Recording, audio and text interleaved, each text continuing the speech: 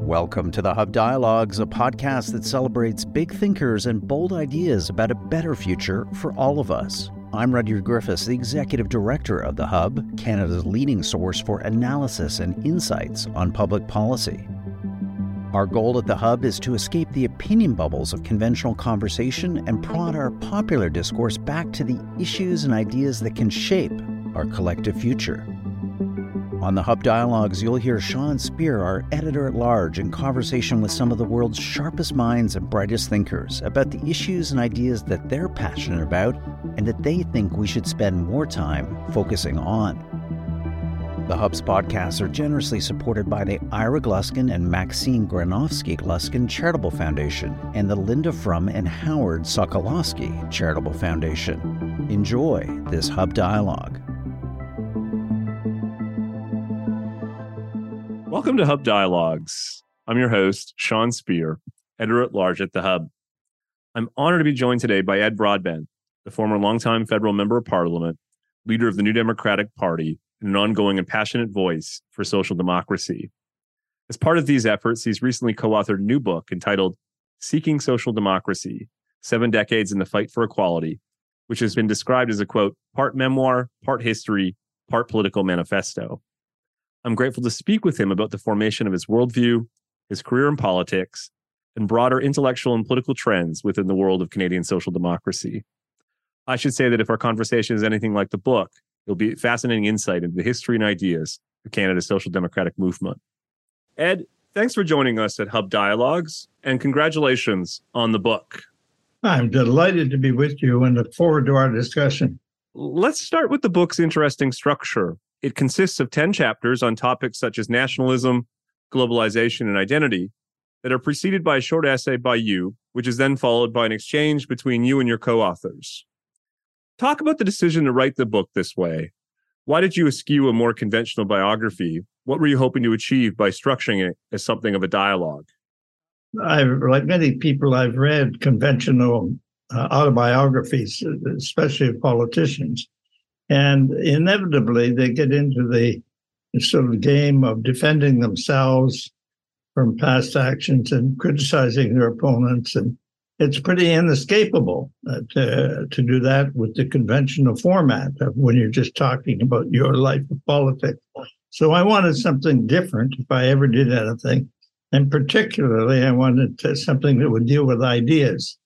So along came Timothy Garton Ash and Tony Judt, and they were two. I won't take a lot of time. One a Princeton historian, another a distinguished English historian, and they set the format of question and answer, and getting Mr. Judd in this case to answer questions put to him forcefully, intellectually by an interlocutor. So I decided I would like that format, and came along with 3 acquaintances now in the book, very important people, different generations, different scholarly backgrounds. And I thought this would be more rewarding for an audience if they would ask questions and I would do my best to answer them.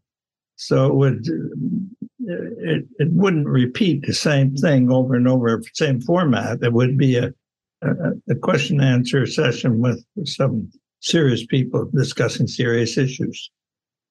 The early chapters outline your intellectual trajectory, including reckoning with the inherent problems with the communist model. Talk a bit about that, Ed.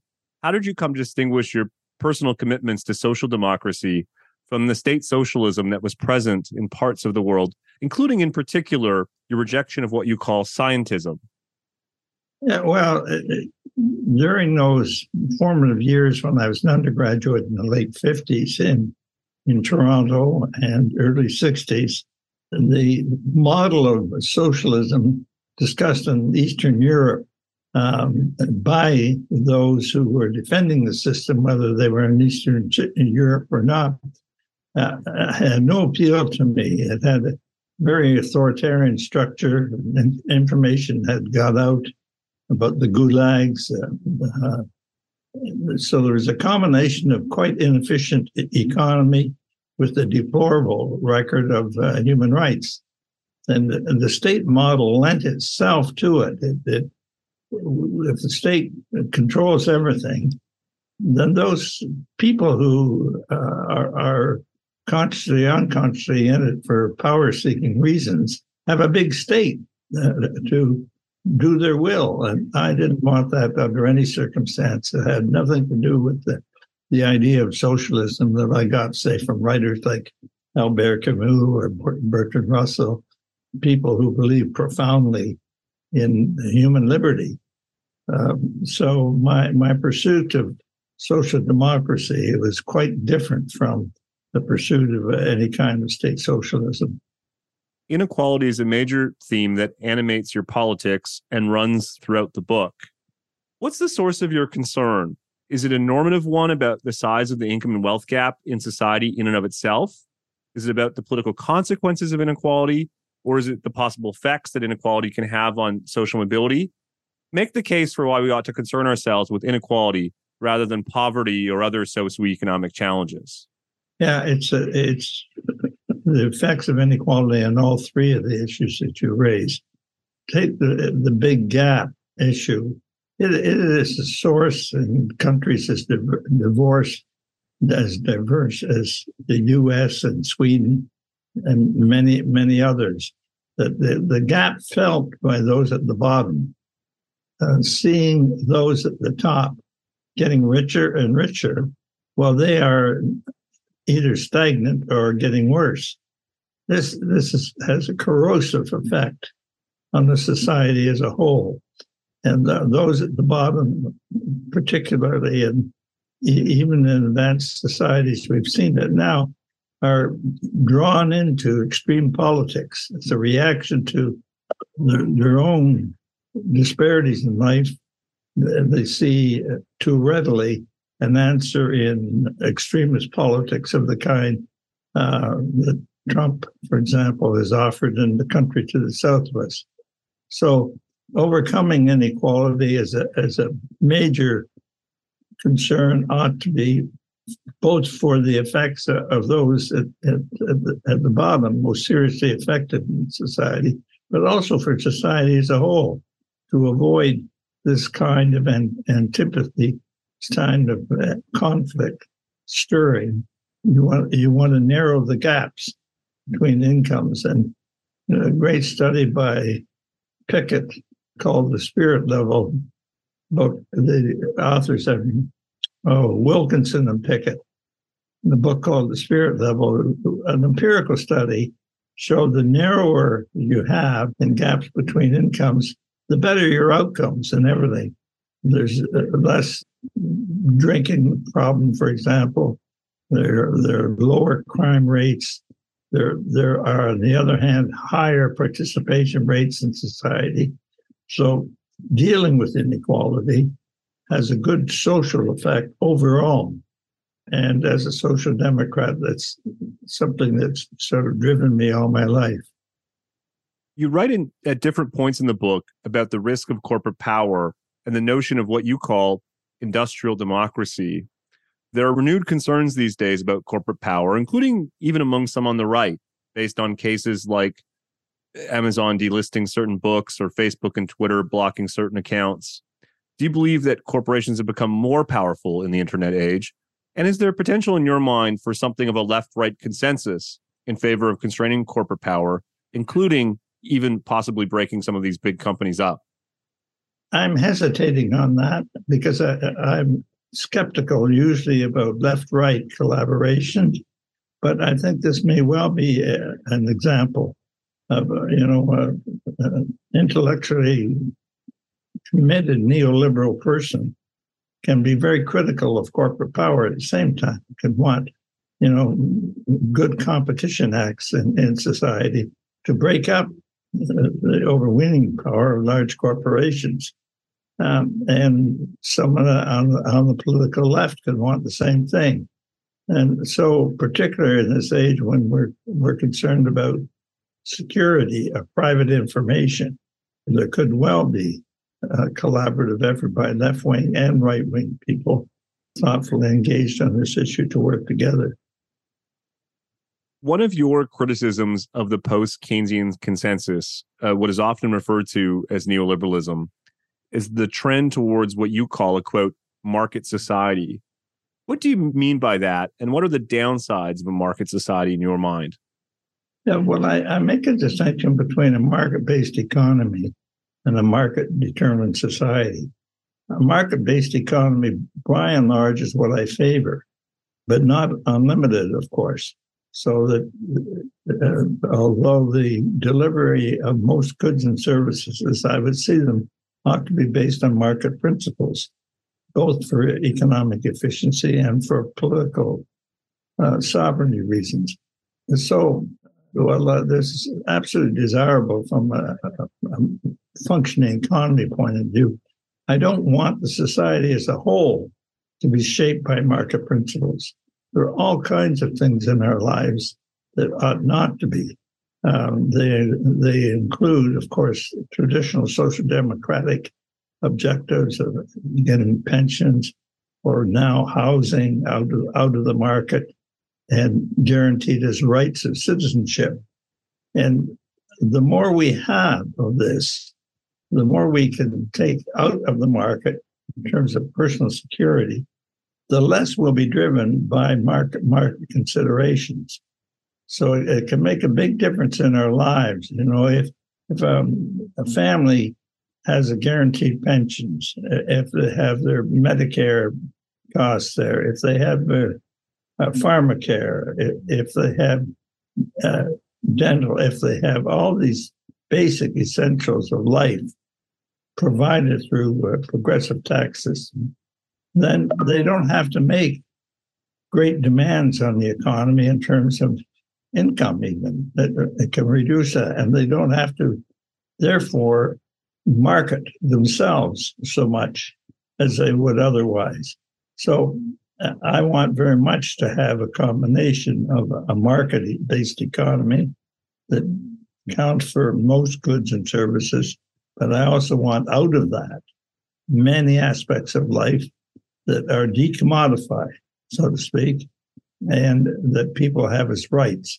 And if you have that mix, market economy, but not market-shaped society, I think we can achieve what I would call the good society.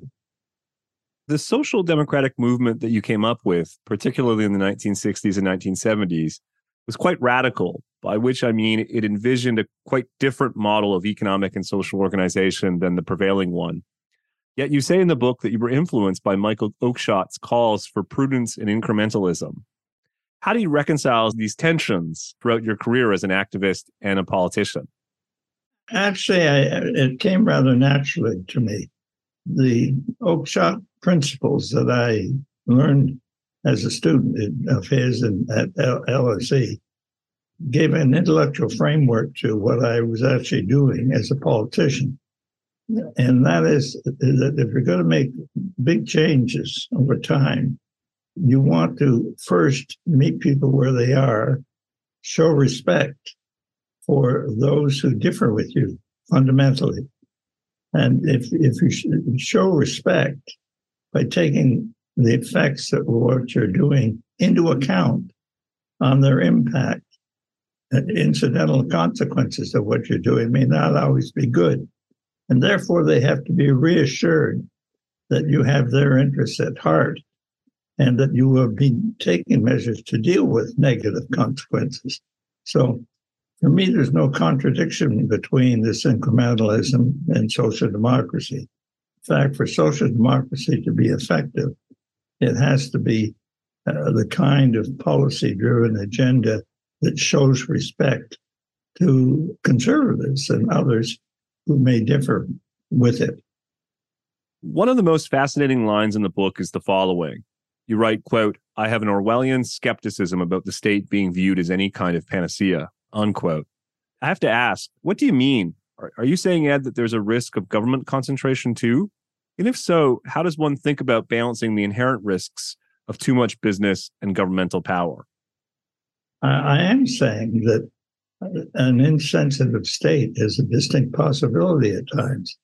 And so that my colleagues in the social democratic movement when they get power, they may respond in a way that in practice is no different from their more conservative political enemies in civil society. And so the very presence of state structure that has an impact in everybody's lives has the distinct possibility of going array and using power for its own sake in a way unintended or unplanned by the social democratic objectives. So I think there always has to be a skepticism about the use of power precisely by social democratic politicians, and they should expect to have built-in criticisms of their own propensities to misuse power, perhaps. The book talks about the old tax fights in the 1960s and 1970s, including David Lewis's famous criticism of the so-called corporate welfare bums. I want to ask about what I perceive to be an ongoing tension within progressivism about taxes. One gets a sense that there's a hesitation to talk about the need for higher levels of overall taxation to cover the cost of a larger and more active state. I think, for instance, of Tom Mulcair's comments in the 2015 federal election that personal income tax rates in excess of 50% amounted to confiscation. How can progressives build a broad-based case for a larger and better funded government? Well, they have to show that what they want to use the money for is beneficial for everybody, by the way, not just for the poor, but for the average person. So you want to build up solid support across class lines, if I can put it that way, for an agenda, so that when you're dealing with housing, for example, you don't just bring in programs that are needed, and they are badly needed by the poor, but you also have on the agenda housing initiatives that will appeal to middle-income people. That's because, for its own sake, and also because political support is necessary, and you won't get that just by doing something for the poor, for example. And so it's important for ordinary people who are not poor to see that they're getting some kind of benefit out of these programs. And if that is done, then I think the case can be made for increased taxation, that they will see they get the benefit. If for example, when the Canada pension was brought in the 60s, very soon after it was brought in, it was seen to be a very good innovation by the state, and there was strong support for it. So saying to people, for example, you're making a contribution now, pay for your pension down the road, was persuasive. And I think that approach has to be taken. Always to build cross-class support for what you're doing in society. The chapter on how your social democratic worldview came to account for a broader set of rights beyond class-based materialism is, in my view, the most fascinating in the book. I want to ask you to elaborate on a specific passage. You write, quote, "Marriage equality, access to abortion, and many other important rights are vociferously defended by many neoliberals. Neoliberalism can incorporate a lot of rights so as long as the primacy of the market mechanism isn't threatened. I find this to be a wholly inadequate response to today's conditions. By this, I don't mean to downplay the importance of identity politics. The battles today over trans rights or barriers to abortion access, for example, matter immensely for freedom and equality. But it remains my firm belief that substantive equality still requires a fundamental change in the distribution of power and wealth in society along class lines. The task of social democracy must be to fiercely battle economic inequality and corporate power, but also go beyond that," unquote. Let me ask you two questions. First, how does a social democrat think about these identity issues differently than a neoliberal? And second, is there ever any conflict or tension between a class-based or identity-based politics on the left?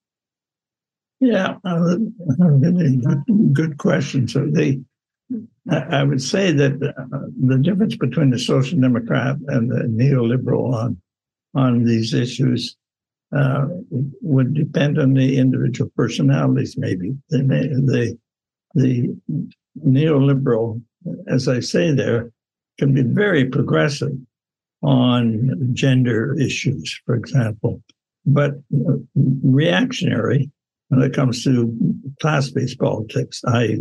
the tax system, for example, not favoring any more increase on high-income people.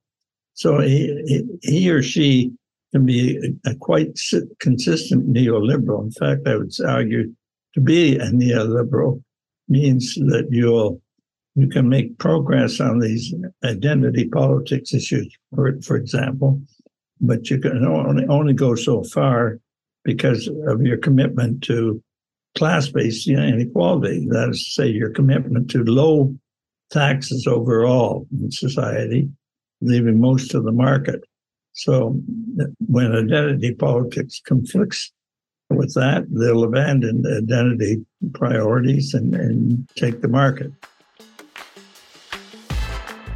Sign up for the Hub's free weekly newsletter and receive our best analysis and insights on the big issues and ideas transforming our world. Each Saturday morning, we will send you a compilation of our most interesting and thought-provoking analysis and commentary, along with original news reporting on the people and events driving the public conversation.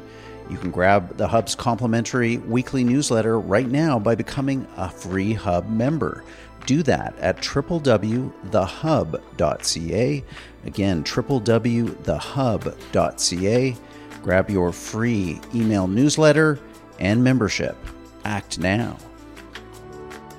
You just outlined how neoliberals think about possible conflicts or tensions between identity-based issues and class-based ones. Let me put it to you as a social democrat. Are there instances when identity and class-based issues may conflict or be in tension? Well, there can be, and I've seen it at work in priorities. For example, someone who is very concerned about gender inequality may have a priority in terms of a social democratic government dealing with that issue directly, as opposed to focusing on tax policy, say, in the redistributive way of a traditional social democrat. So it would be a priority question of your time.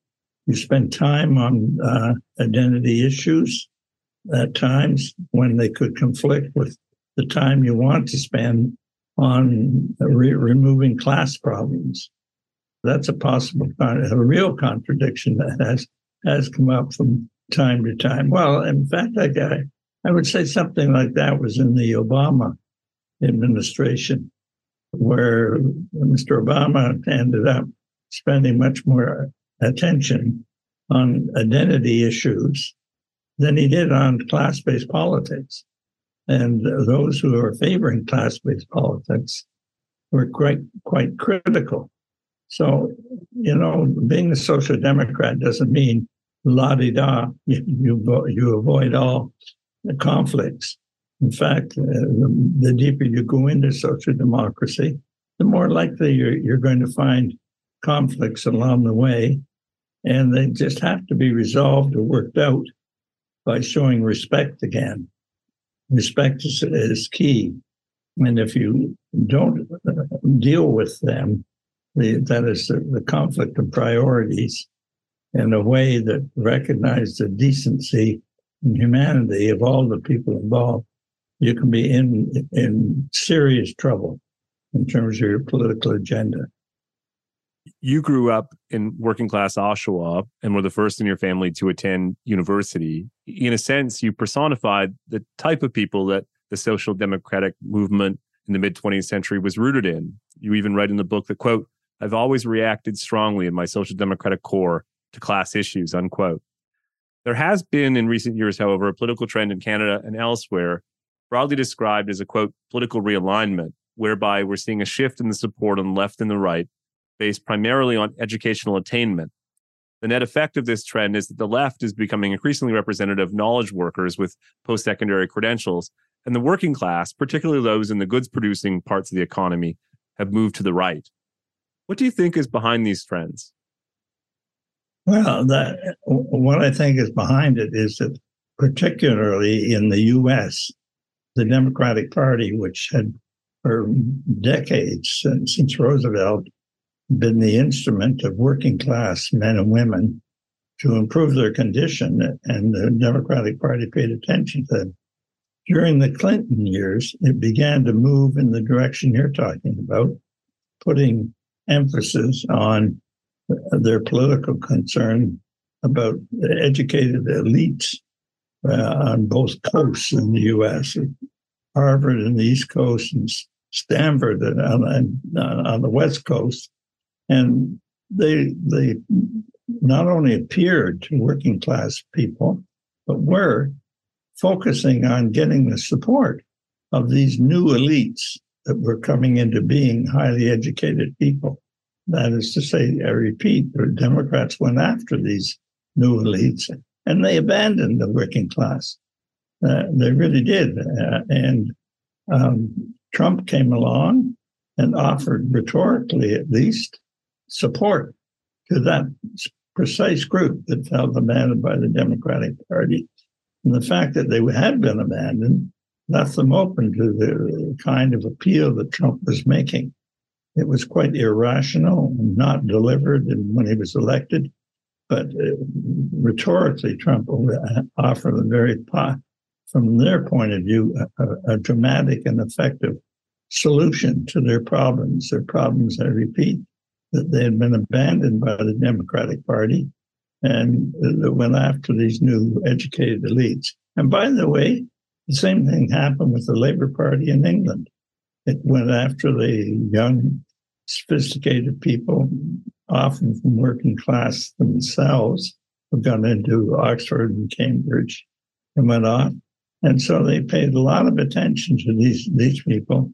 In the meantime, the working class, particularly in northern England, were abandoned. And along came the conservatives in England and scooped up areas that for 100 years had been for the Labour Party, swung over to the Conservative Party, precisely because the Labour Party was seen as abandoning them. So it's very important for a Social Democratic Party to pay attention to what they're supposed to be all about, which is to build a society that's just for the mainstream. And it's seen to be just and fair by lower income people particularly. I noticed that Luke Savage's introduction to the book cites C.S. Lewis. For a long time, social democracy found inspiration and support from the world of faith. One gets a sense, however, that there's been a bit of a fissure between religiously observant Canadians and the political left. There are, of course, exceptions, but generally speaking, the trend towards secularization seems more pronounced in progressive circles. What do you think is behind that, Ed, and what are the consequences in your mind? I think that secularization has been more pronounced on the left. I'm a good example of that myself, coming out of an Anglican family originally, but abandoning rather unconsciously any commitment to religion during my university days. But let me just offer some counterfactuals. So a very distinguished colleague, Bill Blakey, mine, who died recently, was an active member of his faith in the United Church, and very often indeed made his case for social democracy based on his religious convictions. So while a general trend has been towards more conservative religious participation by people who are of faith who engage in politics, there have been some notable ones in recent years, exception to that. And of course, in the earliest days, J.S. Wordsworth and Tommy Douglas were peoples of the faith. And so there's been a mixed pattern, I can put it that way, of involvement by people of the faith in the movement. What do you think explains the relative success in recent years of provincial New Democratic parties compared to the federal party? Why has the NDP governed in several provinces, but not always translated that level of popular support at the national level? I haven't a clue. If I had an answer to that question, I would be prime minister, or would. It's a very challenging issue. As we speak, we're recording. We're on the eve of a Manitoba election. Anyway, what you say is true. If you look at Western Canada, BC, NDP government, Alberta, very powerful elected official opposition of the NDP. Saskatchewan, not so much so. But then right away in Manitoba, it looks like it's going to be a very good chance anyway, an NDP government or very strong opposition. Ontario, the official opposition. Again, I'm just repeating what you're saying, that at the provincial level, there's a very strong presence of the NDP. Somewhat simplified answer, I would say, watch the Liberal Party. The Liberal Party watches the NDP and nationally has been quite successful in co-opting agenda items and putting them out in the political domain. This has been good for the Liberal Party, but often not so good politically anyway for the NDP. I think that has played a role. But other aspects of that question, I just don't have an answer to. And if I had an answer, as I say, you would be discussing this with me as a former prime minister. May I ask a follow-up question, sir? Based on those political trends, to what extent should the federal New Democratic Party see itself as a government in waiting versus a vehicle for influencing the center of gravity of federal politics? That is to say, is its success determined less by its performance at the ballot box and more on its influence on liberal and to a certain extent conservative governments? Well, I don't think it can have an impact on those parties if they weren't afraid that we'd win in the ballot box. Tommy Douglas didn't go into the CCF with the view of being a voice of conscience in opposition. He went in to form a government for the people of Saskatchewan. And I believed that all my life. As leader of the NDP, I didn't see my role as simply providing persuasive arguments for different kinds of policy, but ultimately laying the foundation for forming an NDP government. They aren't exclusive objectives, of course, but as sure as we're talking in this interview, any leader of the NDP decided he or she wanted to be simply the voice of conscience, he or she wouldn't be around long because the other parties politically would outsmart them and win. You've got to challenge them politically. They have to feel a threat politically before they respond. Pierre Trudeau told me that in a personal conversation, that he said he liked having the NDP around because it provided an argument for him that was true, that if his own party didn't move to the left, they'd lose party and lose power. So the presence of the NDP for progressive politics as an electoral entity of considerable power or potential power is essential, I think, to maintain a progressive government overall. In fact, I would make the case that if you look at there are elements of right-wing populism going on in this country now. That's true. But overall, our government is more progressive than the country to the south of us, including all the parties. And I think that's one of the reasons we don't have an extremist movement of the extent that exists to the south of us. The party system here has remained on the whole more progressive than that to the south of us. Let me put a penultimate question to you. As you worked on the book and thought about your intellectual formation and evolution and your role as a political figure.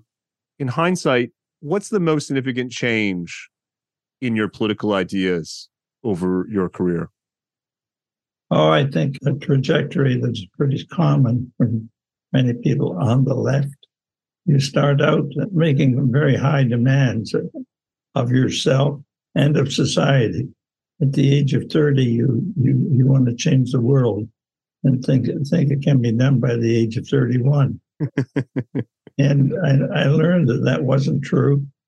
And one of the reasons it wasn't true is that people are reluctant to change in basic ways. And I think the big thing I learned over time is to accept with grace that reluctance, that I didn't know all the answers. And those people I wanted to represent knew some things I didn't know. And I and my political agenda should show some respect for them. And if that meant moderating over time, not abandoning the agenda, but moderating over time the implementation of that agenda, so be it. In fact, I came to believe, rightly or wrongly, that it's only by being reasonable, as Tommy Douglas showed over time. He didn't introduce universal Medicare till well into his government's experience. He built up confidence in the electorate over time by taking one step at a time in his march towards social democracy. And I guess that's what I learned myself is, one step at a time is better than no steps at all. And that would be the most significant change, I think, in my political thinking.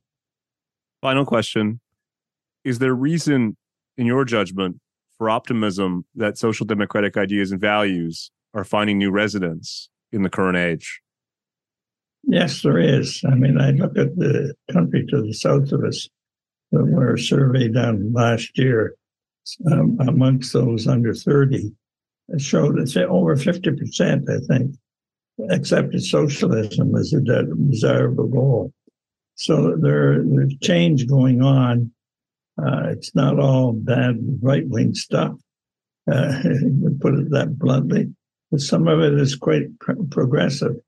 And if we look at our own country, we've just discussed the role of the NDP at the provincial level. And in Toronto, our largest city, just elected an NDP mayor. There are a lot of values of Canadians that mesh with social democracy.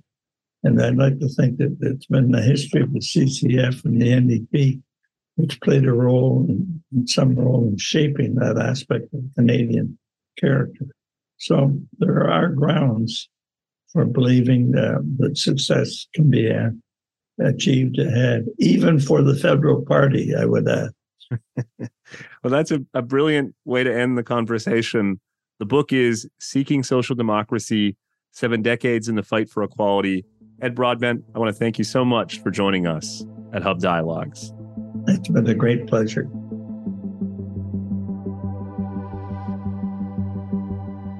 Thank you for listening to this episode of the Hub Dialogues, brought to you by The Hub, Canada's leading source for analysis and insights on public policy.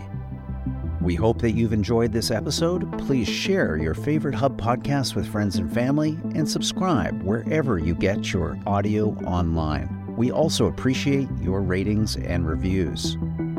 Go to our website, www.thehub.ca. I'm the Hub's Executive Director, Rudyard Griffiths. The host of today's program was Sean Speer, the Hub's Editor-at-Large. This episode was produced by Amal Attar Guzman. The Hub's audio producers are Alex Clutch and David Matta.